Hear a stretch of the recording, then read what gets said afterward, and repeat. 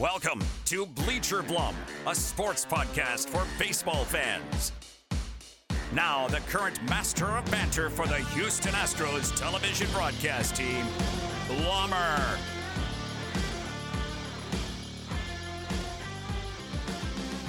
School is back from summer.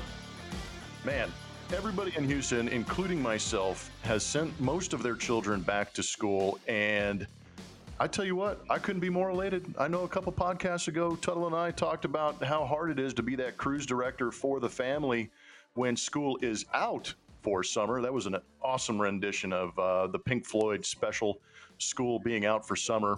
That's the best you're going to get. And that's probably the only place you're going to be able to hear me sing is on our podcast. So much like a lot of you have already been doing, make sure you subscribe, download, rate, review.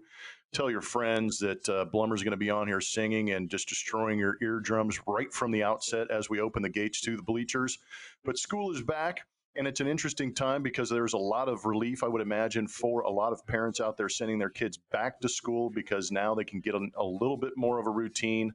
And especially in Houston, it's really tough during the summer because cabin fever sets in because there's only so many indoor activities you can create without keeping your kids on the phone constantly, keeping them off social media, keeping them entertained, trying to educate and get them prepared for the upcoming school year.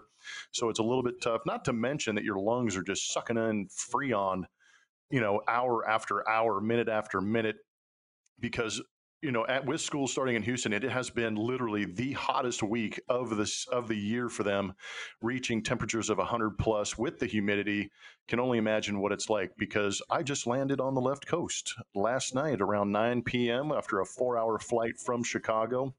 And I think it's going to be 77, 80 degrees out here. And one of the it's not funny if people are, passing out from heat stroke up here in the Northern California, but it's just funny how the people in Northern California have acclimated to perfect weather. And then once it spikes to 80, 90 degrees, people start falling out, but they don't have the accessibility of air conditioning or anything like that. And I'm sure that electric bills go off the charts in the middle of summer like they do in Houston. But Tuttle, give me an idea of what's going on out here on the left coast with your kids. How has your week been? It was a really good week for us, and there was a great turnout for Bleacher Blum's After Dark. And I think it kind of scared me, but it encouraged me. And I think we've got to do a better job maybe every once in a while throwing a little bone out there to the fans with us maybe a little bit tipsy. It was a good time, man. How you been? I've been great, and I think we're gonna have to start day drinking if the drinking podcast go as well as the After Dark one. That was a lot of fun, and now today I'm just like fired up. It's early in the morning, and I'm thinking, oh, I got to mellow out a little bit. People really enjoyed the After Dark podcast. We are not back in school yet, fortunately or unfortunately, but we are closing in on that day. That'll be next week, so about 4 or 5 days. And I think you nailed it with the weather. I think we all just get acclimated to where we live. I mean, we're getting up to 80, 85 here today down in Southern California. If it gets up to 90, we will probably have to turn on the air conditioning. And I think it's always that balance of, how much money do you want to spend? You already pay the weather tax out here in California. Whereas, as you said, in Arizona and Houston, Texas, it's Freon inhaling constantly. And you have no fear of running the AC. But like you said, indoor activities during the summer get more challenging and more challenging. We have, a lot of device time in our house, but even getting the kids to get out to the beach and the pool are still fun activities that maybe the Houstonians don't get to partake in. So welcome to the left coast, and we're certainly enjoying the weather, but the dog days of summer are here, and I'm with you. I can't wait to scooch them back into school. Yeah, that routine is very nice. I know that unfortunately with my wife being home alone during these during this 10-day road trip, I apologize. It's kind of tough on her. And I've got 4 kids in high school, all 4 are playing volleyball, and 3 of them are freshmen. And the volleyball situation is interesting. My oldest daughter's on the varsity team, and congratulations to her. I have no idea how proud I am of her. It's a good volleyball school, and she is on the varsity team, and she started a couple games on the outside as a hitter, and it's been a lot of fun. But in making varsity, and Tuttle and a lot of other parents out there who have varsity athletes, you know that sports really revolves around seniority, let alone high school, but it's always about once you achieve a certain level, you get certain perks of the program. And one of the perks of being on the varsity team is that you get to practice after school. You don't have to go, before school and get your gym time in. So now my triplets are freshmen playing volleyball, and my wife on her Instagram just showed a picture of dropping the triplets off at 5:28 a.m. in Houston. And when I get done and when I get back to Houston, I'll be able to try and alleviate, let her sleep in a little bit. But that is one of the more amazing things to me is that in order to play volleyball this early in the season, school just started. You've got to drop the kids off at 5:30. They have an hour practice, and then they get cleaned up and go to school. But it's pretty amazing how the dynamic of freshman, sophomore, junior, senior, or freshman, junior, varsity, how you try to work to that elite level so that you can go to practice after school and not be abused by going to practice at 5:30 in the morning, man. Yeah, I think like basketball and I don't know, baseball a little bit as well, but you spend your whole life playing sports. You'll shoot on that basketball hoop that's a little bit bent with a, no net or a chain on it, and you're just out there, and then you finally get to a better level, to your point, and now you're playing indoors at the gym in the right time. And so I think that's kind of it's kind of sports way of hazing you, right? The team doesn't have to haze you. You got to go out and you got to earn your keep. And I think 5:28 a.m. It sounds like the weather is actually really good at that point. So it's probably really easy to get high school girls up at 5 a.m. to get to volleyball practice every single day. You're gonna have a blast doing that in a month. Oh, well, yeah, the hard part is they're actually motivated. They love the sport of volleyball. So I'm very lucky in the sense that they do want to play. They do wake up, they set their alarms and go. But the problem is there's mornings where mom and dad are, in the bedroom when they hear the rustling in the kitchen and everybody getting ready for the day, where we kind of sit there and all of a sudden, I want to roll over and, elbow my wife and go, okay, rock, scissors, paper for who takes them. Let's go. And try and figure it out. That's the hardest part. But, as parents, we've got to encourage them to go and play that sport. When did the rock, paper, scissors start? Like, I mean, doesn't your wife at least, all right, you have 3 weeks, it's all you, and then that makes up for the time that you've been traveling during the season, and now rock, paper, scissors starts like 3 weeks in? Or do you just elbow her first day one, you get back from Oakland, rock, paper, scissors starts that day? Because she might not be willing to play. I'm not sure. Man, dude, you are killing me. And I'm not, my wife listens to the podcast and here Tuttle throwing me under the bus instantly, dude. What's wrong with you, man? Thought we were on the same team. You didn't tell me she listened to the podcast. I'm in trouble. Dude. Yeah, that's going to cost you. Yeah, no, you're right. I may have to wait until maybe 2 weeks into the off season before I can start, negotiating who picks up and who takes and who does all that kind of stuff. But I'll have a driver by the end of the year. Maybe I can, milk this thing and until that driver gets ready to take everybody to school, which is interesting. But dang you, man. Give me the guilt trip. I'm staying at these posh hotels. I'm relaxed. Everything's going good. All I got to do is read on Instagram how early my wife's waking up, and now you're giving me the guilt trip. Now I got to go home, wake up at 5:30, drop the kids off, and call a game that night. Man, life is rough, dude. Hey, so we've established that life is rough for you, right? You fly across country and you golf after the home run derby and all that. Hey, let me try and backtrack a little bit here. You're the one working, right? You're out here working on the West Coast and working, quote unquote. So when you fly back home, just say, hey, I've been out there for 10 days, in the salt mines doing my job. So you can continue to take the kids to school, honey, and see how that flies. See how that argument flies too, right? Well, and then I can use the West Coast, theory in the time changes. We went East Coast to Central. Now we're on the left coast, and the time now. So if the girls are waking up at 5:30 a.m. I just got back from Oakland. That's 3:30 my time. I don't know if I'm going to be able to adjust. It's going to make it so much harder on me. You know how that's going to go. That's going to be like I may as well just ran my head into a brick wall, man, because that's not going to carry too much weight, I don't think. No, problem solved. We did it right there. It's 3:30 your time when you get home, so you got to stick with that. Yeah. Look at you backtracking, trying to bail yourself out. Hey. But school is starting, and what do you got? No, nothing. It's been a while since I've been in the clubhouse, man. I threw you under the bus. I gotta remember what happens in the clubhouse stays in the clubhouse. Just like this podcast. Whatever. I'm out of practice, my friend. Out of practice.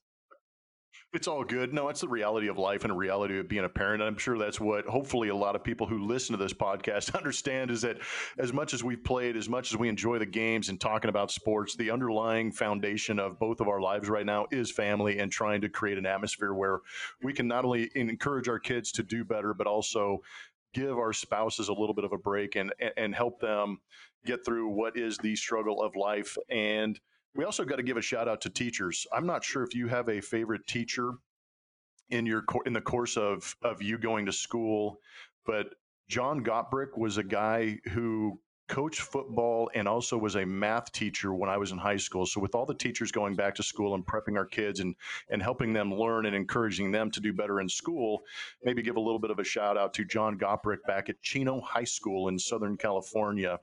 I suck at math. If you listen to our broadcast, you know that I absolutely suck at math. I hate it, and I defer everything to Todd Cowles because he's a wizard with it.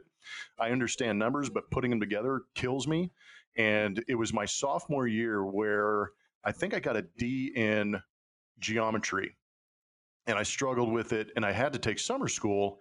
And it just so happened that John Gottbrick was teaching summer school, and he did it in such a way where I just latched on, grabbed it, aced the tests, and eventually got a B in that class and passed. But it really helped me kind of get past or over the hump with the math situation. But Tuttle, with school coming back, and I didn't even prep you before this, but hopefully I talked long enough and stalled long enough to give you an idea of who you might want to give kudos to for your schooling. But for me, it was John Gottbrick out at Chino High School. Tuttle, is there anybody in specifically that you want to recognize for helping you get through school?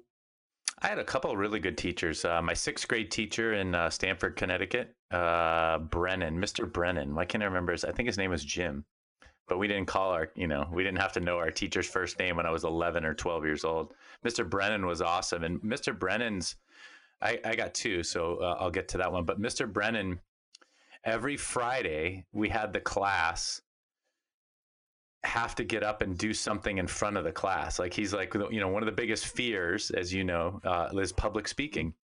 So similar to Toastmasters. I mean, this is a long time ago. I'm older than you are. I'm about to be 50 here. So sixth grade, like, I don't know, it's like 35 years ago. So 35, 37 years ago, this guy had us on every Friday. All right, we're going down to the auditorium. You guys either got to read a poem or, recite a speech, or you guys could do lip sync if you want. So I cheated a little bit. There was this one girl in our class. You would love this story. This is almost like a Tales from the Bench, Tales from Tuttle's elementary school. So I love it. We're getting in deep here. Yeah, we are. And you didn't prep me too. It just came up. So this girl was a Pat Benatar fan. So she could do all the lip syncing for all the Pat Benatar songs. Hey, you're cracking up, but it was great. So we would volunteer as quickly as we could. Like, I'll be the drummer, and like, okay, I'll be the guitarist. And then they would just pipe this Pat Benatar song, and this girl would just go on the stage, and she would, lip sync "Hit Me with Your Best Shot" or anything else, like "Hell Is for Children," all those songs. And I mean, really uplifting, like heartwarming songs. And we would just sit back there, and I remember Mr. Brennan critiquing me. I'm like playing the drums, and I'm like trying to listen, and I'm like this. He's like, "You guys you're copping out back there, like you're just kind of air drumming, and you get off the scot-free essentially from having to get up and speak in front of the class." But Mr. Brennan was awesome. I mean, he knew that life lessons were important. I also had our high school football coach. I happened to play football. I don't think you touched on whether your math teacher, if you played football or not. Were you playing football for your math teacher? No, dude. I was okay. I was built like a fungo. I would have been hurt.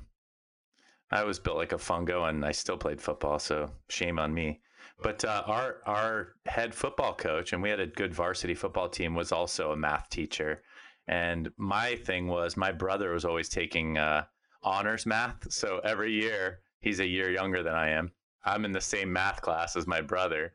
And my football coach, although he was great, I think he was a good math teacher and he helped me through it. he would just give me more grief that my brother, who's a year younger, is in the same math class. So I had to deal with that for 2 years. You know, I'm taking geometry from the guy, and my brother's a freshman and he's in geometry. And then I'm taking trigonometry, and I'm a senior and he's a junior and he's in the same class. I'm like, wait a second. So, but both those guys, Mr. Brennan, Jim Brennan, back in Stamford, Connecticut, and then Butch Catalico at Los Gatos High School. He's a head football coach up until, I don't know, about 5 years ago. Great guy. So definitely shout out to the teachers, and school's back in session, and hopefully our kids have the same experience that we had, right? Absolutely. Hopefully there are, and I'm sure there are, because that's where they're being molded, and hopefully they are in a situation to be able to get some of that good teaching and help them get past some of the struggles that they find, whether it be air drumming or mathematics. Getting out there in front of people. And Tuttle obviously got over that fear of being in the public eye because he's on this podcast. Bleacher Blums. I am Jeff Blum. My buddy David Tuttle is on the other end out there on the left coast. He's with me, actually. We're on the same time zone now that I'm in Oakland. He's in Southern California. But make sure that you get on to Twitter and Instagram. You can get out and make a comment, talk to David Tuttle at Real David Tuttle on Twitter and Instagram, and myself, Jeff Blum. You can reach me on Twitter at Blummer27 and on Instagram at Blummer27. We try and keep it easy on you. We like the interaction. Tuttle's been a little more active on Twitter, which is good to see, and he's always got that hashtag TQOD that he has patented and made his own because it is Tuttle quote of the day. And he's done a good job motivating a lot of people out there, too. He does a good job chiming in on some of the tweets that are out there. Also, making fun of my mullet. I did have a little bit of hair growth in that video that picture that you did see on the internet, Tuttle. But if I took my helmet off at that moment during that picture you were looking at, it would have sounded like this. Because I had a massive afro at the time. It was uncontrollable, and I think instead, because I can't grow a beard in the playoffs, and it was during the playoffs, so I just decided to grow the flow out, and it was massive. But you definitely noticed there was a little extra coming out the back. Yeah, I was not afraid to have the mullet. I think as we've talked about, I'm a little older than you are, so there was the short top, long back, the STLB. That was my favorite hairstyle, which became the mullet. And we wore baseball hats all the time, right? Growing up, that's all we were doing because we were on the field all the time. So you had to have the flow going. So it looked like you had a baby mullet, but I thought it was appropriate for the time because that was your playoff mullet, and obviously got you a W, got you a nice pinch hit W. So what do you got to say about that? I think we're going to leave it at that, Tuttle. Since we peeled off that scab, that picture obviously was from the 2005 World Series, but since we peeled that scab off, we're going to go back in time during this road trip. And I want to go back to the most recent podcast that we had where it was Bleacher Blums After Dark, and Tuttle and I were getting a little tipsy, having some brews and a couple of drinks. And Tuttle said something that kind of jumped out at me about the Houston Astros and how good they are and how they should just run the gauntlet and be able to smash everybody. And he kind of mentioned that there might be a little bit of concern about the back end of the bullpen. And lo and behold, before we talked, there were 2 games that were blown in the back end of the bullpen. And then lo and behold, we go into a situation in Baltimore. And the Astros, the day before on Saturday, outscored their opponent 23-2. The next day, they come out, they're playing from behind, eventually come back and get themselves in a position to close out the series against the Baltimore Orioles. And Roberto Osuna, the closer for the Astros, comes in. And it was kind of a unique situation. And, just to really confuse everybody, earlier in the game, the Baltimore Orioles hit Alex Bregman in the left scap, in the shoulder blade. And the Astros didn't take kindly to that. And they figured, you hit one of our best players. I don't care how wild or how young your pitchers are. You shouldn't be getting that close to one of our guys and hitting him as hard as you did. So Osuna took that into account. And in that ball game, after a runner got a base hit, got to third base, a Chance Sisco comes up and Osuna hits him in the leg somewhere. And during the broadcast, I had kind of said, I'm okay with it. And I want to clarify what I was talking about when I said I was okay with it. The reason I was okay with it is because I thought it was okay to hit the ball player because you hit one of the best players on our team. Your team is struggling. You're out of control. It's time to go, hey, rein things in.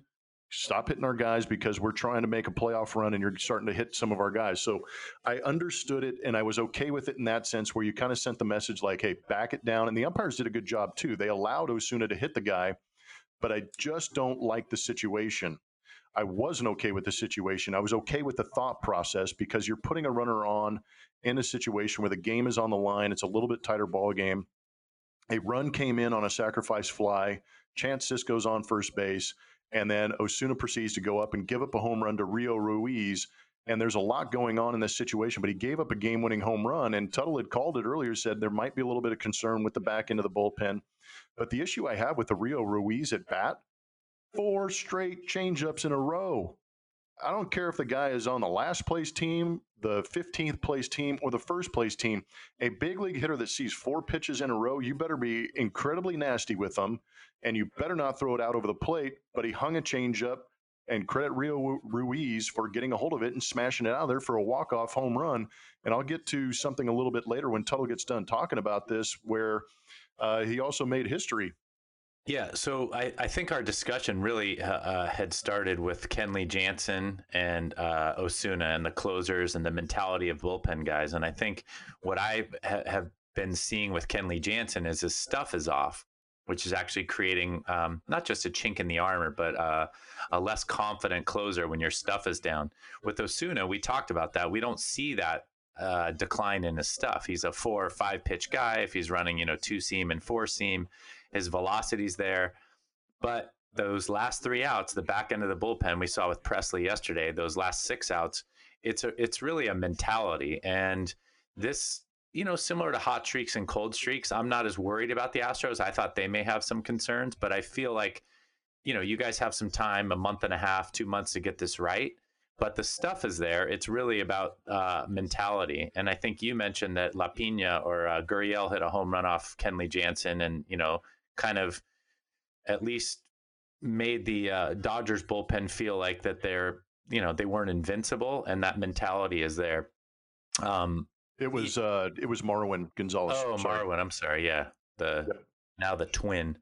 So, but nonetheless, I think we talked about that ad nauseum. I think in the 2017 season, when you guys actually won the World Series, Ken Giles was your closer. He had a really good year. He started in the playoffs just struggling to get outs. And guess what? He wasn't the closer in the playoffs. He got a World Series ring. He helped that team immensely get to where they needed to get. But AJ was not going to fool around like with those last 3 outs in the games. I mean, I believe Charlie Morton came in a few games, and they had Davinsky, right? He had a hot streak in 2017. Go ahead.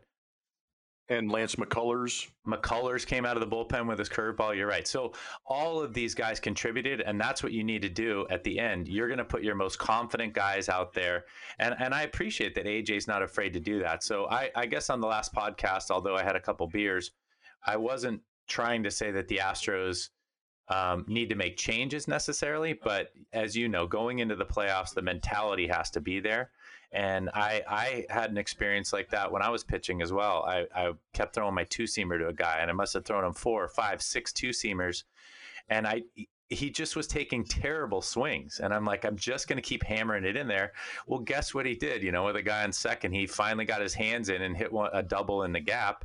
And, my pitching coach basically said, dude, you cannot throw him 7 2-seamers in a row. It doesn't matter. And I think I don't know, but I'm assuming Osuna will learn from that. I watched that at bat, and Osuna's changeup was really good. I mean, his changeup was nasty. He had the guy out in front, fouling it off. And to your point, he was nibbling with it. But you cannot hang a changeup, especially on the 4th or 5th changeup, in a crucial at bat. And that's just the way it goes. But I'm less worried about his stuff, and I'm sure AJ is too. But Presley and Osuna and any of those back end guys just need to be confident going out there to get those last outs. Yeah, and fortunately, teams that like the Astros who have, a 9.5, 10-game lead in the American League West, there's going to be hiccups, and it's frustrating to lose to one of the worst teams in baseball in the Baltimore Orioles. But Tuttle is great about kind of getting to the mentality of it, because you do have to alter your mentality. You can go out there and rely on your stuff for so long until guys start to match up with it. And then you've got to be able to mentally adjust off that. And, Tuttle knows this too. As a pitcher, you're feeling good with a pitch. And like he said, the changeup did look good. But at the same time, there's a little bit on the catcher for me also that needs to recognize the situation and maybe recognize maybe a swing that the pitcher isn't seeing and saying, okay, we threw 3 great changeups. He fouled off that last one, and I'm a little bit uncomfortable with the swing that he took with it. Why don't we mix it up? And Osuna, like Tuttle said, is a guy who has 4 or 5 pitches. He pulls off velocity on his fastball. He quick pitches. He hesitates, with the leg kick. There's so many different options out there, and that's why I felt going 4 times of the changeup really set up the opportunity for Ruiz to get a hit, not necessarily a walk-off home run because the pitch was bad, but the speed and the eyes and the hands of the hitter get in a little bit of a rhythm when they're seeing that pitch 4 times in a row. And it would have been nice to see him maybe ramp up, throw a pitch out of the zone with the fastball, speed his eyes up, get him to check his swing a little bit or make him question the sequencing of the pitches that are coming in there because Ruiz got really comfortable on that. Expound on that a little bit. So basically you've seen 3 changeups in a row. You're up there, you're batting left-handed. You're thinking, you know what, he might come back here with a fastball, but your brain and your hands and your head, I guess the brain and head is the same, but your swing pattern, your swing timing is still on that changeup because that's what you've seen 3 times in a row. So even if Ruiz was thinking fastball in that moment, that's why it's kind of like that spinning slider, a hanging changeup. Mm-hmm. He might have been going, all right. So, I mean, just explain that a little further. Like, it doesn't really matter if the guy's guessing along with you, correct? Yeah. So the first change, let's just go pitch by pitch on the 4 changeups. So the first pitch, was a nasty changeup, and as a hitter, I'm thinking fastball away because I know he can touch 98.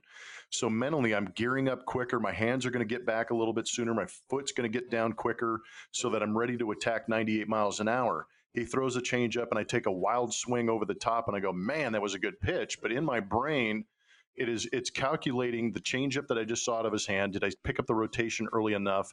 My hands were back, but I just fired too soon. So he eventually got another changeup and fouled it off, but he was still probably ready for the fastball going, what if he throws a fastball? But he's back, and the brain worked quick enough to recognize the changeup to keep the hands back long enough to foul it off. The third changeup comes in. I have now seen that pitch twice, and I almost got to that second changeup. And this one flutters a little bit up in the zone, but I recognize it so early, and I've seen it twice that my hands already, I don't have to tell my hands how to react. My hands are reacting to what I've seen previously, and I foul it off, and I take a pretty good swing, and I have a little bit better finish to it. And it's not a panicked reactionary type swing. It's a recognition swing.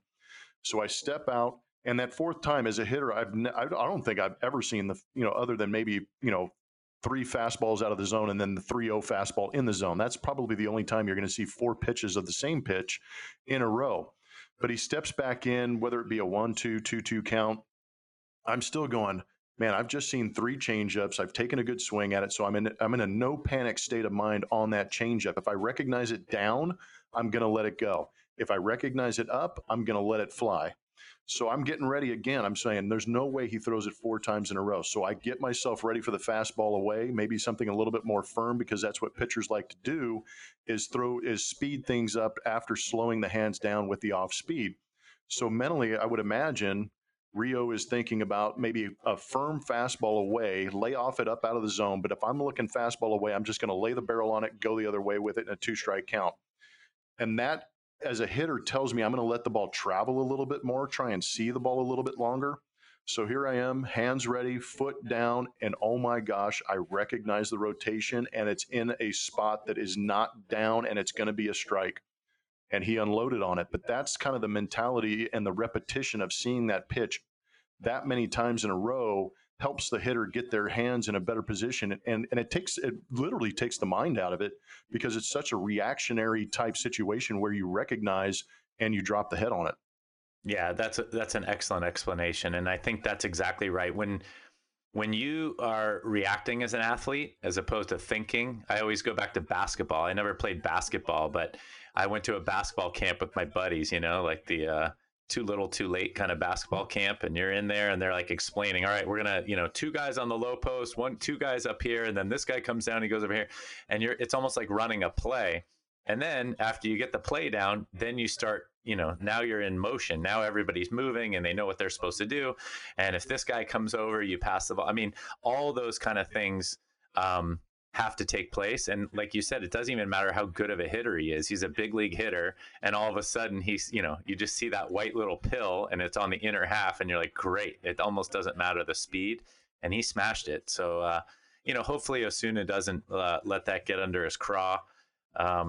Like I said, we've talked about this. The mental part, especially heading into the playoffs, is the key piece to the puzzle. So, if he gets right by then the Astros have nothing to worry about. Yeah, I agree with you. And I have no problem with him still being the closer. It's a work in progress. He's had a lot of success. It's just, continue the success, but also continue to learn and adapt to the situations. And I think that's a big deal for him.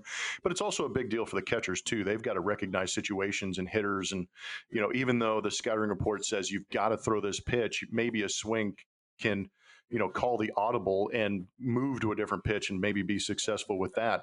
But another thing that was interesting about that ball game for me, and I'm not a big gambler on baseball, obviously, even though I might have an advantage in knowing some of the knowledge that I have about not just the numbers, but also maybe the players and how they're feeling that day. But I saw a line on there, and it said it was that game on Sunday when Ruiz for the Baltimore Orioles hit the home run off the Houston Astros to win it. That was the biggest upset to that point in the season in baseball. And it was at a minus 460. And Tuttle, you are a little more knowledgeable in the betting situation. And I was just kind of curious if you could explain to me what that meant as far as the negative 460, and maybe some of the listeners will appreciate it too. Hey, you're used to being on TV. This is viewers, but remember, we got a face for a podcast here. Yeah, so minus 460, that's easy. If you listen to XM Radio, they now have a Vegas lines thing that Brent Musburger, it's called VSiN. I think it's the Vegas Insiders Network, but that's a fun listen for anybody that's kind of interested in gambling. That's out of the South Point Casino in Vegas, and Brent Musburger's on there quite a bit. So a little plug for them. Maybe they'll sponsor the podcast as well.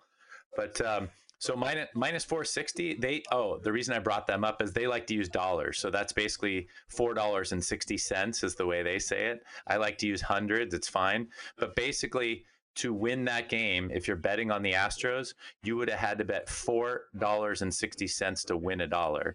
Or in my terms, you'd have to bet $460 to win your 100. So for me as a gambler, I'd rather lay the 100 to win 460. So basically, if you were betting on the Orioles and you laid down your $100 bet, you won $460 when Ruiz hit that home run.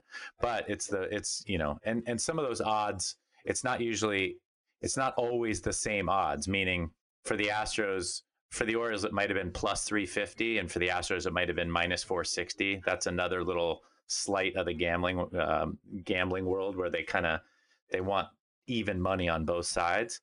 But typically, a friend of mine did this a couple of years ago, which is so silly. Talk about degenerate gambling. I don't hang out with many degenerate gamblers, but The movie The Fighter, Christian Bale was up for Best Supporting Actor.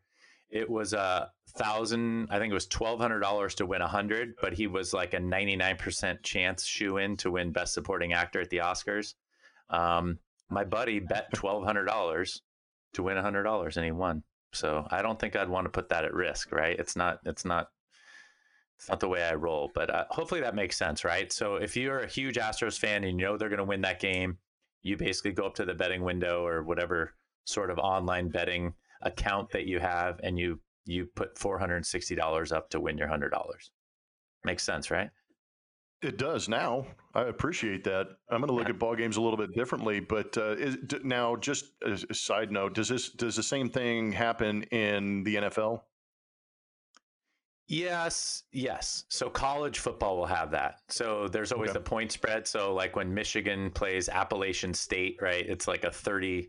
So they just use the point spread. It's like minus 28 points for Michigan or plus 28 for Appy State. And if you want to bet that money line, so money line takes the point spread out it would be something very similar, meaning Appy State to win would be like plus 550, and Michigan would be minus 500, let's say, and that would be the same thing. You'd have to bet $500 to win $100 for Michigan to win, right? So it makes sense.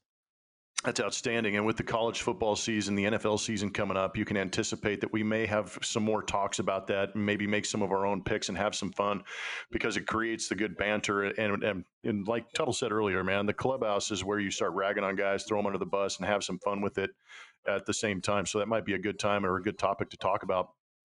Yeah, speaking of football, you guys, we got to the Asuna game right away, but you guys won 23-2 the day before, and I was wondering if you guys fired the kicker because he missed the extra point, right? 24-2 would have been much better. You guys, we didn't talk about whether they sent the kicker down to AAA until you can bring the kicker back up. I thought that was funny. There's a football score for you.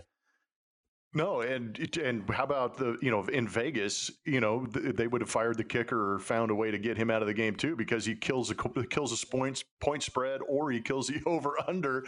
Because you're right, with the 23 points, that was definitely a football score. And I made the comment on the broadcast that night or the next day that that was also the first week of preseason games in the NFL. And with the 23 runs that the Astros scored, they outscored, I think, 16 NFL teams that day, including scoring 23 more runs or points, if you want to call them that, than the Jacksonville Jaguars. Who said you're not good with math? I hope that math teacher's listening. I mean, you are really good with numbers, Blummer, and I'm impressed. That's all that matters. I'm just trying to impress you, Tuttle. That was a lot of good banter about the Astros. It's been a rough week for them. They split the series, or they lost the series to the Chicago White Sox, kind of limping into the American League West with the Oakland Athletics, where we're at right now. But I just want to send out a quick note that the 2020 schedule, next year's Astros schedule, is up. They open at home against the Los Angeles Angels of Anaheim, I guess is how you finish it off. And then the first trip to Texas in their new stadium will be on April 10th. So mark your calendars on that. Make sure you go to astros.com and click on the schedule to kind of plan for that. Next year, they will be playing their interleague series against the National League East. And I think the Mets, the Phillies, and I can't remember the other team that is coming to us, but Nationals? Interesting schedule. Sorry? Nationals, maybe? Washington Nationals? You know what? I actually looked that up. And how about this for timing? They do play the Washington Nationals, but it's going to be in Washington, D.C. during July 4th. So that should be a pretty exciting time, huh? Yeah, unless you're Dave Tuttle and you have to listen to like 900 fireworks shows. Yes, Tuttle and the fireworks. Damn it, I hate those things. And it's going to be extra special out there. I may have to take some Instagram videos or video just to put on my Twitter account and make sure that I tag you in it so you get thoroughly annoyed by the epic events of the 4th of July in the nation's capital. And at this moment, this is something new in our podcast. We, Tuttle and I, Bleacher Blums, are proud to bring on our first sponsor. They're a local business in Houston. We are greatly appreciative of Just Geek It Solutions. And get how the it is in this? It's IT. So they are an IT and computer repair company located in Houston, Texas. They have over 40 years in providing excellent customer service. So if you're having issues with your IT or computer, make sure you check out Just Geek It Solutions. They provide same-day service for those seeking computer repair, server repair, network service, laptop repair service, virus removal, custom computer builds, which I think they're actually going to help us out with a website to get some things up. So we've got an exciting future planned for Bleacher Blums, and we're glad to have Just Geek It Solutions with us. They handle thousands of business clients as well as residential customers. See why they are the best computer repair company in Houston? Call 281-826-4357, or you can visit them on the web at justgeekitsolutions.com. Business is done, and we are grateful to have Just Geek It Solutions on board, but that leads us into our next segment. It is time to get real. What'll Tuttle say?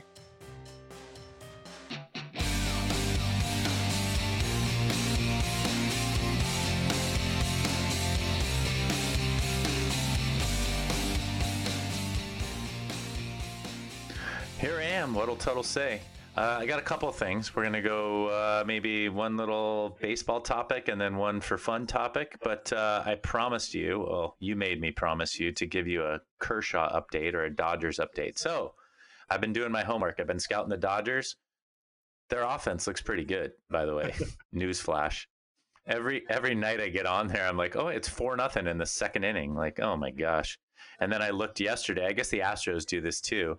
But when you look at their scoring, it's like homered, Justin Turner homered, Bellinger homered, then so-and-so singled in 2 runs and then another dude homered, Jock Peterson homered. It's like, oh my gosh, they're just, every time the ball's leaving the yard. We've already talked about that ad nauseum, why it's leaving the yard, but man, 4-0 in the second inning, 7-1 in the 5th inning.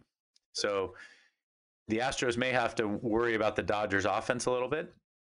We talked about Ryu and Walker Buehler, but Kershaw is dealing. I think last time we spoke, he was 10-2 with a 2.8. He's now 12-2 with a 2.63 as kind of their number 2 starter, number 2.5 starter, 3 starter.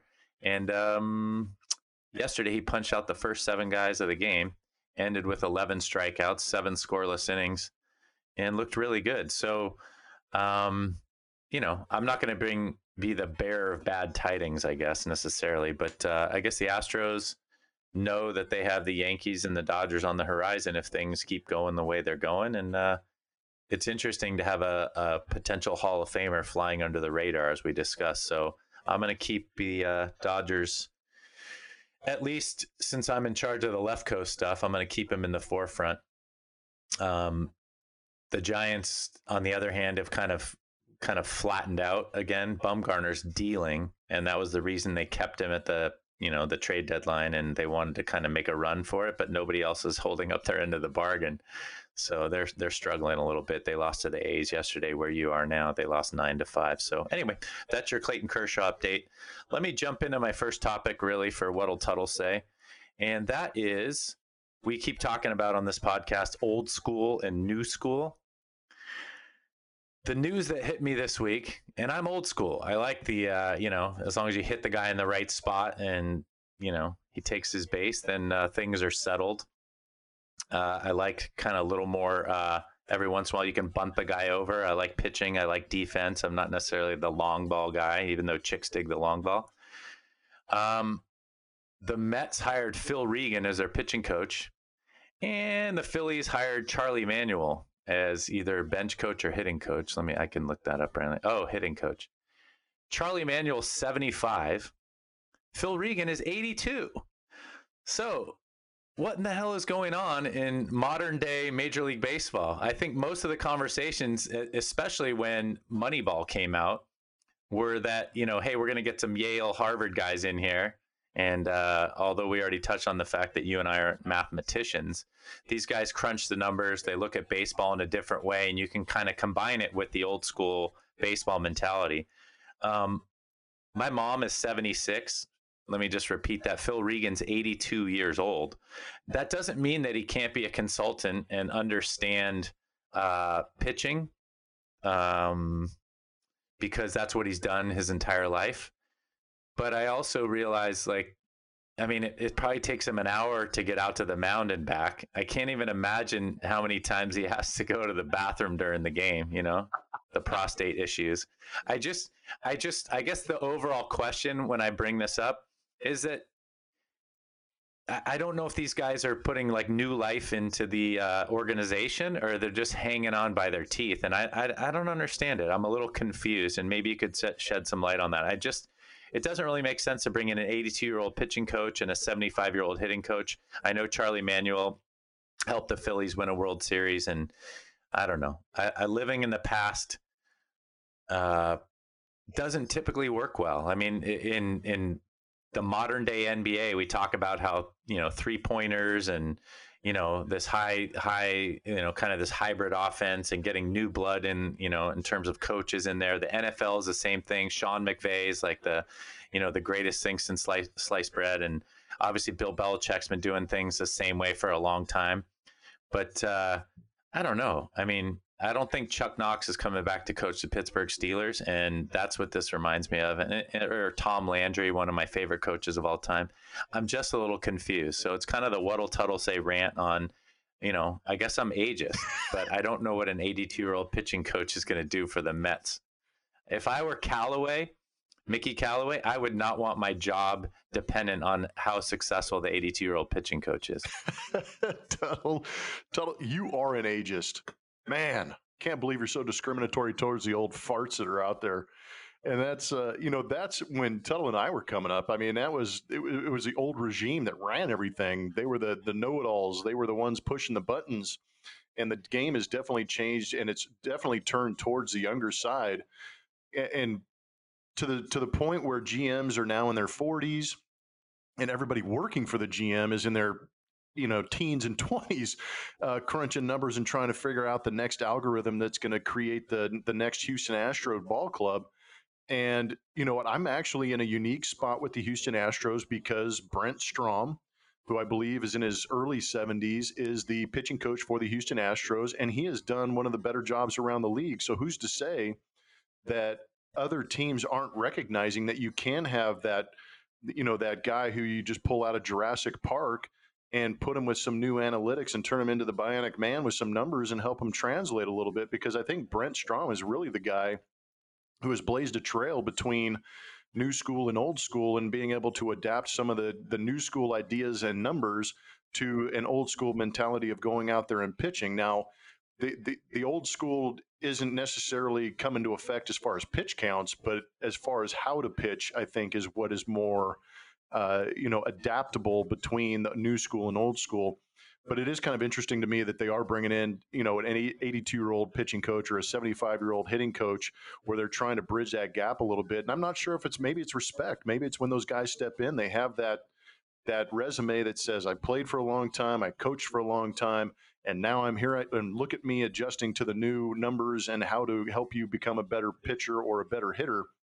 But it is kind of an interesting trend where we all thought that the game was going to go extremely young with these, pliable managers who are going to, take ideas from the front office and put it into their lineups. And now we're seeing, the whole old school mentality has always been rigidity. And I think that maybe they're trying to buck that trend a little bit and become a little more pliable and adapting to some of the numbers that are coming across. I think it's very interesting. I'm not sure if it's going to be effective. Only time will tell. But for the time being, on my side, watching what Brent Strom has done, who, by the way, was my AA pitching coach back in 97, 98, maybe, when I was on a rehab assignment. So I've got a lot of love for Brent Strom, but he's definitely one of the guys who has pushed forward and pushed through that idea that you can't be one of the older guys who understands the new school mentality. That's a great point and a great example. I love that you came up with Brent right away. My thought is I can fine tune it a little bit. So I don't know what Phil Regan's role was before this, and I guess I could look that up. But I think someone like Brent Strom's had success, and he's also around young guys. So this is that combination that you and I both enjoy, right? You have AJ, who's, kind of a fresh new manager. Luno's not afraid to do some things, and they're kind of the new school, adaptable, amenable guys to figure out how to work this. Brent Strom comes from old school, but he's also, I'm sure he's using iPads and, scouting reports, and, he's embracing what the new school is. The other thing is he's in that triumvirate, right? With the manager, the pitching coach, the GM, he's in the group. So the diversity in there is a good thing to bring to the table. That's what we're saying. Phil Regan, or Charlie Manuel is a good example, I guess. Let me go to him. He's 75 years old. The Phillies had a big turnover this year. Half the guys on the team don't remember that Charlie Manuel was the manager when they won the World Series, and they're just going to bring this guy in almost like a figurehead and go, all right, Charlie Manuel, you're the hitting coach. If he were the hitting coach or the hitting coordinator and he brought these guys up and through the system, and, if Bryce Harper said, oh, yeah, I used Charlie Manuel in the offseason and he's my guy, it's like, oh, great, let's bring him in because everybody knows he talks the talk and walks the walk. But I think just kind of bringing in these guys because they've been with the organization prior. I don't know. I mean, this kind of goes back more, forget being ageist, it goes back more to team chemistry. And we know that Brent Strom has had some success with the Astros. And I feel like, and I'm not trying to be biased, I feel like he fits in well with what the Astros are doing. I just think, like I said already, if Mickey Callaway's job's on the line, which people think it is, just if Phil Regan's going to inject kind of a new mentality with the pitching staff, then great, more power to him. I just kind of have a feeling that it's kind of an empty move, I guess, and I'll just leave it at that. Yeah, it's all to be determined. And you're right. Those are two organizations that are kind of not in turmoil, but they're definitely in maybe some rough seas a little bit. The Mets have made a good run since the All-Star break, since bringing on Phil Regan. So maybe there's something going on there. And it was time for a change, I think, with John Maley, who was the now ex hitting coach in Philadelphia. But, with Brent Strom had respect within the Society of Baseball before he became the pitching coach of the Houston Astros. And now he's really created a lot more respect with those younger guys that you're talking about, Tuttle. So he's had to earn it a little bit. And the Charlie Manuel one is kind of interesting to me because, these teams who are looking for identities, they try to put it on these young guys, but, are they trying to create a respect of their ball club by bringing on these older guys who have had established careers in the game? Because Charlie Manuel, for me, really brings a ton of respect to the position and maybe back to the organization. I don't know. Maybe that has a little bit of something to do with it too. I don't know. Yeah, I mean, I think what brings the ultimate respect is winning, as you know. If they continue on the same slide, then, I don't know. It just seemed like a last-ditch effort. So that was more the point than how old they are, right? It seemed like, hey, if we're going to go down, let's go down in flames. We're going to bring back these guys that have had success with the organization, and that's kind of the other point. I'm not trying to backtrack, but Phil Regan's a great baseball guy. Like, he's been around the game. He knows his stuff. My analogy is my mom. I already brought her up. She's 76 years old. My dad used to work at IBM many years ago. When computers first came out, you could move the button over and hit the wrong button and you would delete all your data. It would just disappear. My mom has articulated that that's kind of her fear with computers. It's like nowadays everything's in the cloud. You can erase your phone and reboot it and put all the stuff back on there. That's what I'm talking about, old school and new school. You grow up in a certain era, you have certain thoughts. You may not be as adaptable or as amenable to these things. Phil Regan and Charlie Manuel, great baseball folks, but it seems like I don't know, trying to find a needle in a haystack to get those organizations to be successful. So we'll see, right? I think you already brought it up. Only time will tell. Let me jump to the next subject. We can wear that one out the next time we're on this. So this is the next segment of What'll Tuttle Say. I ranted last time after dark. I'm going to rant again a little bit on customer service. This is a battle between corporate customer service versus people that own their own business customer service. The people I keep thinking of, we have a local coffee shop here. I know the owners really well. Awesome customer service there. My landscaper, even the guy that helps me do the yard, awesome customer service. He's the boss. He's the CEO. He's the chief. He's everything. And he wants your business. The dry cleaner, another person. You get the best customer service at your dry cleaner. The lady runs out. Hey, Mr. Tuttle, it's so great to see you. Try calling an 800 number these days. Go to a fast food place that is highly corporatized, and you get the worst customer service. Can I get some more water? No worries. Be right over. No worries. No, not no worries. Oh, sure. Let me get that for you. And I think part of this has to do with the cell phone era, and part of it has to do with kind of being a little disengaged with people and interaction. But man, I was raised to, older folks walk in the room, you hop out of your chair and offer your chair. You look people in the eye, you give them a handshake. I think you and I agree on this stuff. But I'm just, once these things get brought to your attention, it's the worst. So I'm sorry to the listeners, because now you guys are going to be paying attention even more. But, people that own their own business, their customer service is integral in them having success. And I think, in the old days, you could write a letter and say, I used your business for this and I was disappointed in blah, blah, blah, blah, blah. And they might write you back and say, oh, gosh, I'm so sorry. We had an experience at a restaurant recently where they took forever with the bill. I do not like to complain, especially in a restaurant. We all know don't send food back to the kitchen.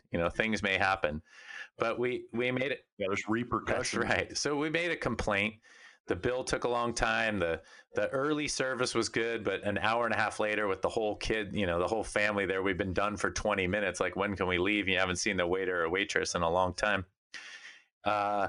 And the manager came over and he threw a gift card at us, basically like, oh, here's a gift card. I'm like, that's great. You gave us a $50 gift card, but with the service we got today, I don't really want to come back. Like, maybe I feel like I should just sell it. So I think they throw money or throw, throw trinkets at the problem, I guess, or swag, but that doesn't really solve the problem. So I guess my rant today is a little bit about customer service, and I'd like to see it improve.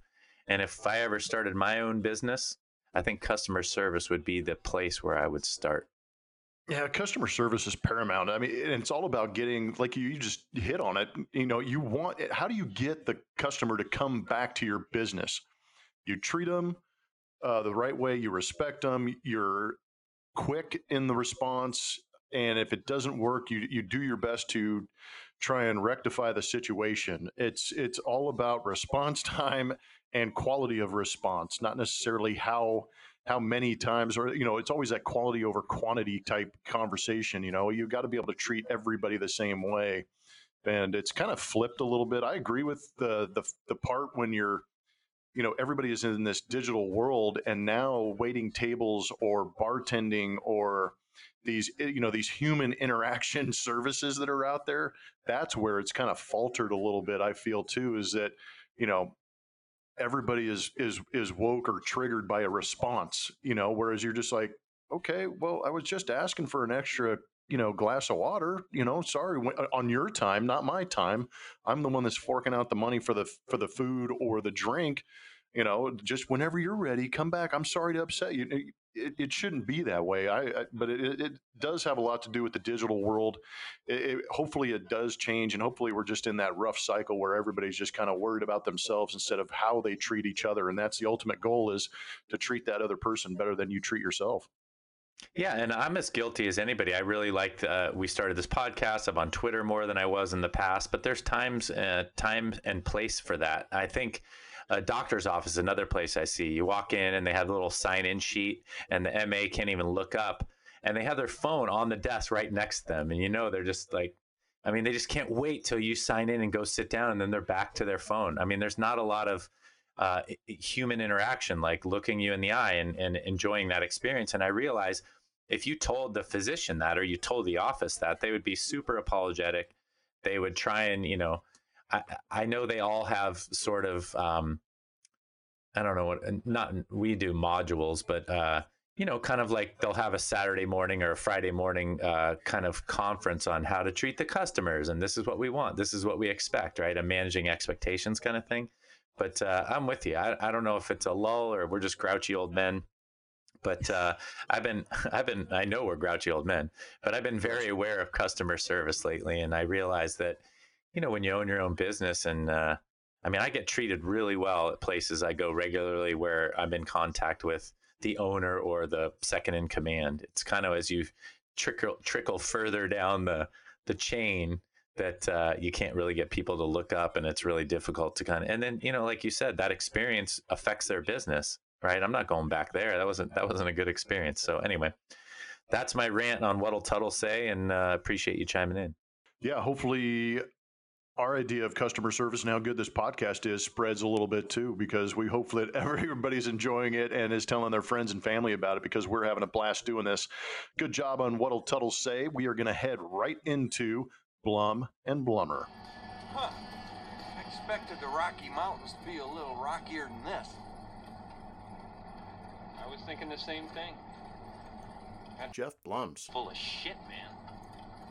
And on Blum and Blummer, I've got a couple of stories. One of them is absolute astonishment and admiration. We're always talking about who the greatest athlete is ever? Who is the greatest athlete now? And something happened over the last week that really kind of jumped out at me. And I took the time to read into it a little bit because I don't understand the sport of gymnastics. And I do have a lot of respect. If it's on and it's the Olympics, I will watch, I will cheer, and I try to understand what they're actually doing. But Simone Biles, she is a 22-year-old gymnast. She is all of 4'8", and this also has a little bit of a Texas twist to it because she is from Spring, Texas, which is very close to downtown Houston. I've actually been at an event, the Houston Sports Award, with Simone Biles, a phenomenal human being, and she's a woman. So I've got 4 girls, and you kind of keep your ear open to when women are accomplishing something or doing something amazing. And over the past week, Simone Biles did something that no woman has ever done in competition, and she completed a triple twisting double somersault. That is only the third time it's been done in competition. And again, she is the only woman as of right now to have ever accomplished that. And I had heard a little bit about it, and then when it popped on Sports Center or one of the shows I was watching and I witnessed it, holy crap. I could not believe that a human was able to create so much power and create so much torque to be able to pull that stunt off and then land it, because she looks like she's a good 6-7 feet in the air and then just sticks it. So I was thoroughly impressed by that. And I read an article in the Washington Post, and that's where I learned about she was the only woman ever to accomplish that. And then I also read something that said that she has not lost an all-around competition in 6 years. She's 22 years old. So she's been doing this since 16 years old. And we obviously know the Olympic medals that she's pulled down. But what a phenomenal athlete. And for this moment in time, I want to recognize Simone Biles. In my mind, you guys can argue this, she is the greatest athlete at this moment. Did you see any of that, Tuttle? I did see the triple twisty flippy whatever that was, but I really appreciate you bringing that up, because I think athlete, we tend to want to say female athlete, male athlete. What she's accomplished is outstanding, and you can, you already brought up you have 4 daughters. I have 2 daughters. And I kind of had this conversation a couple months ago about somebody saying, gosh, your daughter, they said something like she doesn't throw like a girl. And I was always thinking, it's not the throw like a girl or not throw like a girl. You either you've seen people run or jog or throw, or they either do it gracefully or correctly or they don't. Some people are easier to coach than others. My daughter just throws the way she throws, right? But I try to teach her to throw the right way. So like, oh, she doesn't throw like a girl yet. Yeah, because she throws the ball. So I don't like that. To your point, I think I don't like the categorization like that. I mean, Simone Biles, Serena Williams is another one where they always want to say she's the greatest female tennis player. No, she might be the greatest tennis player to ever walk the planet. Now, the argument is, could she beat a male tennis player? That's not really the point, because there's only a certain threshold you can get to. And she's done it all. She's essentially the greatest tennis player of all time. Simone Biles, fantastic. I've seen her in the Olympics as well. It's great to hear that you've met her, and she's great in person as well. The thing that always blows me away about those gymnasts, especially, is how small they are. I mean, it's kind of like jockeys. I mean, you got to fit this mold. As a jockey, you have to be like 5'3", 120 pounds. As a gymnast, you can't be much taller than 5'2", 5'3", and they're solid muscle, and they work really, really hard at their craft. But what she's doing is, I mean, it's kind of an onslaught like no other. She's taken 6, like you said, she hasn't lost a competition in 6 years. That's not 6 competitions. That's probably if she does 3 high levels national championships a year. I mean, she's probably won anywhere from 15 to 20 competitions in the last 6 years against the greatest, gymnasts in the world. It's an amazing feat. And kudos to her for sure. Yeah, it's good to give Simone Biles some of that credit, because the hard work, the dedication, the competitiveness, everything that goes into it is just such a great example of what you can go out there and do. And she has perfected it, and continued success to Simone Biles. A lot of fun to watch. My choice for greatest athlete at this moment, and only time will tell too. She should come up in those conversations like you're talking about with Serena Williams and people like that, because they have dominated their sport. And this has been an interesting week for myself and the Houston Astros because we are on the brink of playing 10 games in 10 days. It started on the East Coast. It's went through Chicago, and now we are in San Francisco / Oakland. And it made me think a little bit because I've had to unpack my bags, 3 or 4 times now on this road trip. And the first road trip on the East Coast in Baltimore, I was very good about unpacking and hanging everything up. We get into Chicago and all hell broke loose. It looked like I took my bag and I dumped it upside down and I just kind of pulled things out of a pile to get dressed. And then I get here into Oakland and I'm a little bit tired. I took a couple of things out, maybe my dress shirts to kind of let them hang out a little bit. So when I get ready to iron them, I know what I'm doing. But, I'm a guy who at home, I keep the temperature at the right temperature for the family. I keep things in order. Everything's in its place. I clean up after myself. I maybe don't burp or fart as often as I normally do. And it's amazing to me through the process of this road trip where I really sat down and went, dude, I'm an absolute mess when I'm by myself in my hotel room because I'm sloppy. I don't clean up after myself. I know the maid's going to come in and pick up the trash, which this sounds terrible. I know that my clothes are going to be pushed into the corner. And we stay at some pretty nice hotels. I can only imagine what this poor maid is seeing when she comes into these rooms. But and then I turn the temperature down. I can look over right now at my temperature gauge and it says 67. If I had 67 set at my house, I'd have 5 women in my room, trying to beat me upside the head and pin me down so they can turn it back up. So I'm not sure if anybody else has any, hotel quirks or things that they do when they're on the road that are so much so much more drastic in difference than they do at home. But that was kind of my thought process, Tuttle. Do you have any gross, gnarly habits that you only let out when you're by yourself in a hotel room? Of course I do not. But let me say this. I think you touched on a couple of really cool things. One is, think about how we lived when we were in college. And this isn't like, hey, I'm 20 or 21. But I live in a house now, like I said, with 3 women, so not 5 women, but there's 5 of us here. And I change the sheets every week. My towel, I get a new fresh towel every 2 or 3 days. My wife's like, your towel smells a little, let's put that in the laundry. Like, great. You know how often I changed my sheets when I lived in college, or how often my towel? I was like, yeah, the towel still hangs. It still folds. I don't even need to wash that thing. I'm not going down to the laundromat. Like, this is all good. So I think what happens is, now we've been married a little bit. Now you live a certain way at home. There's kind of that reverting back to, just like, hey, I don't want to have this responsibility. And then to take that to another level, like we went up to Pismo Beach recently. But my wife, when we get there, the first thing she does is unpack her suitcase. Like, she uses all the drawers and hangs all the stuff. I don't think I've ever done that. I've got an old baseball bag.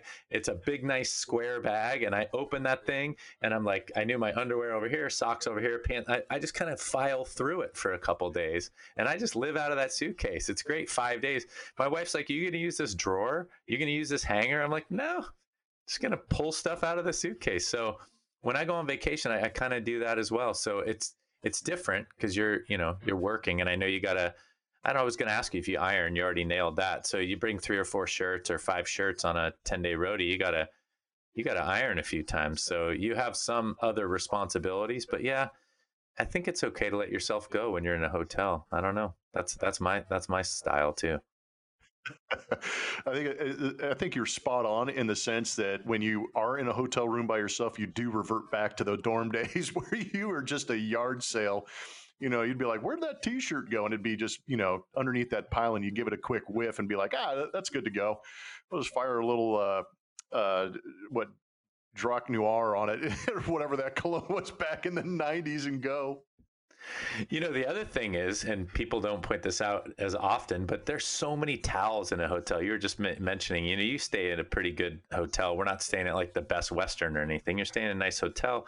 You roll in there and there's like 9 fresh folded towels. It's like, man, I get in there and I just towel off, under the armpits, throwing a little deodorant. Then you get in the shower and you towel off, and you're like, I'll wrap one around my waist, put one in my hair. Like, so you have access to this like huge kind of bounty of clean linens. It's like, I might as well take advantage. Like you said, the maid's going to come in. So she comes in and you've been in the hotel for one day and you've used like 9 towels. Like, yes, you feel like Caesar, like the emperor, like, bring me more towels, please. Anyway, that's how we roll. Oh, that is that is exactly how we roll. Yeah, I'm with you on that. There's a plethora of towels and a plethora of opportunities to just bask in the glory of having the kingdom of your hotel room to do with whatever you want. Because as far as we know, I mean, who knows? Maybe someday there'll be video coming out, but I mean, I don't think anybody's watching, so I'm parading around in whatever I want. And like you said, throw a towel down because, oh my gosh, the towel might be a little chilly. I don't want to slip and fall, so I put down the towel, and then I have, like you said, my wife will wrap the towel around her hair, to dry off her hair. And trust me, I've tried the technique several times. It's been unsuccessful, but I'm a work in progress. And like you said, I have no problem because I know if it doesn't work, it ends up on the floor, and the next day I can start all over again. The final point about that, and I forgot, is think about how much free time you get in your house with 5 other people in there. Like this is like a 10-day road trip is, don't get me wrong. We already joked about how hard your job is, but in general, it's work. You're getting on the plane, you're unpacking, you're packing, you got to go spend, double header day, right? You got to spend 7 hours, 8 hours at the yard. There's tons of things going on. How often at home? I mean, I got hiding places in my house. Like, where did Dad go? I mean, so think about it that way too, folks, is that, this is one of the rare moments. You get 2 days at a hotel in Oakland, like with clean linens and all, and freedom. I mean, that's what it is. It's the Roman emperor thing. It's the freedom. You used to be the king of the castle at home. Those days are long gone, man. I hide under my desk to, just to get a free moment. So I think there's that too. King of the castle. Yeah, that's exactly. We're good. This is great.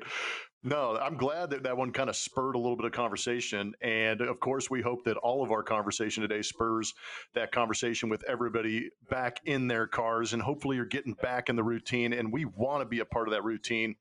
Hopefully you get out there and download the podcast and continue to do that. It's been a good one for me, Tuttle. I'm going to give you a couple of minutes to finish this thing off if you want. I'm good. Hey, so couple of things. One is I going to say, I can't believe we have a sponsor. I'm so pumped. So I know that is exciting. Yeah, it's a big step in our development here as podcasters. The other thing I'm super excited about, fantasy football is coming. We didn't touch on this today, but Jeff Blum and I are going to join a league with a couple of friends of ours, and we're actually going to be partners in crime. We're going to be managing a team together. So we don't disagree too often, but it'll be really interesting come draft time. Come draft time, it'll tell us a lot about our GM skills and our ability to get along and how we want to manage our team. But we will keep you up to date as the season rolls along about our fantasy football team. I think we settled yesterday the name of the team so far is Believe It. And or did we go Left Coast, Third Coast? Now I can't even remember. We couldn't agree on that already. I was going to say, you know what? I haven't changed it to Believe It, but I think it started as Texifornians, and then it went to Left Coast, Third Coast, and now it might go to Believe It. We can't even agree. What if we have the first pick overall? We can't even agree on a team name, for crying out loud. Oh, man, we're in trouble. So maybe, if we really struggle, that's what we should do, how we got Blum and Blummer. We'll put up a poll on Twitter. That's going to be the way to get our fantasy football name. And not just fantasy football, but real football too. So the gambling piece that we touched on today, the minus 460, all that stuff, we will definitely dive into that because that's a fun part of football season for me. I'm in a couple different pools. One is you got to pick every single game with the spread. That's fun. I usually have a couple good weeks in me. And let's see, what else did I have here? No, I guess that's it. Last time we missed out on our shout out to the military and first responders. I just found out. He'll remain nameless now, but maybe I'll throw his name on there some other time. But I just found out a guy at my CrossFit gym. I thought he was ex-military. He has a thing in his shoulder, like a little mark. It honestly looked like a wound of some sort, but it's healed. He's an ambulance driver, I think, wanting to get into the fire department. But he was at the festival in Vegas. He got shot in Vegas at that thing, and he's at my CrossFit gym. Young guy, like 22 years old. way. Nice dude, nicest guy in the world. Awesome. Yeah, totally normal guy. Takes off his shirt every once in a while he's working out, and he basically, he was wounded at the music festival in Vegas. And you just realize, like, these are the people, like, he's never said that to me. Somebody else told me that. But you realize these are the people you come into contact with every single day. And he's an ambulance driver and just an awesome dude. He's 22 years old, got his whole life ahead of him. So, what a inspirational thing for me to just know on the sly about him. And he's never mentioned it once. And I worked out with him a few times. Great guy.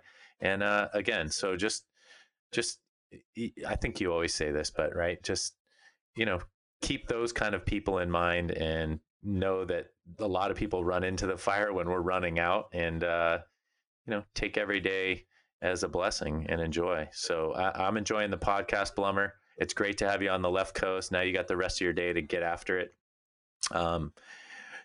Don't bet on it until we start giving you gambling tips. That's my closer for the day. So anyway. I like it. Nice work, Tuttle. And what's amazing about all of the military and the first responders that we always talk about is the humility of these people. And that's what allows them to go in there into harm's way and really give us the opportunity to enjoy some of the freedoms that we do have. And it has been a little bit of a rough week, talking about the events in Vegas with Tuttle's workout buddy, and then El Paso, Dayton, Ohio. Just know that we're all thinking about you. And we're you guys are in our prayers, but we're also praying for the first responders that run into those situations and try and limit the damage that is caused by all that. It's been a good week. Tuttle crushed it again. He's going to have to go out and probably get that back massaged a little bit because he carries the podcast so frequently. And I actually just got some recent, real quick news. An alert popped up on my phone regarding Garrett Cole of the Houston Astros, and he did not make his last start because of the hamstring issue that he felt. And apparently the Astros announced that they don't expect him to miss his next start. So that's good news as far as the Astros front, because he is definitely one of the horses in that rotation. It's been a good podcast. I'm super stoked to get a sponsor. I think it's going to encourage us to be a little bit better and work a little bit harder on this podcast. We hope everybody is having a good time with school starting back up. And this is going to do it for this episode number 28 of Bleacher Blums. And of course, we always want to remind you, get after it, and most of all, believe it.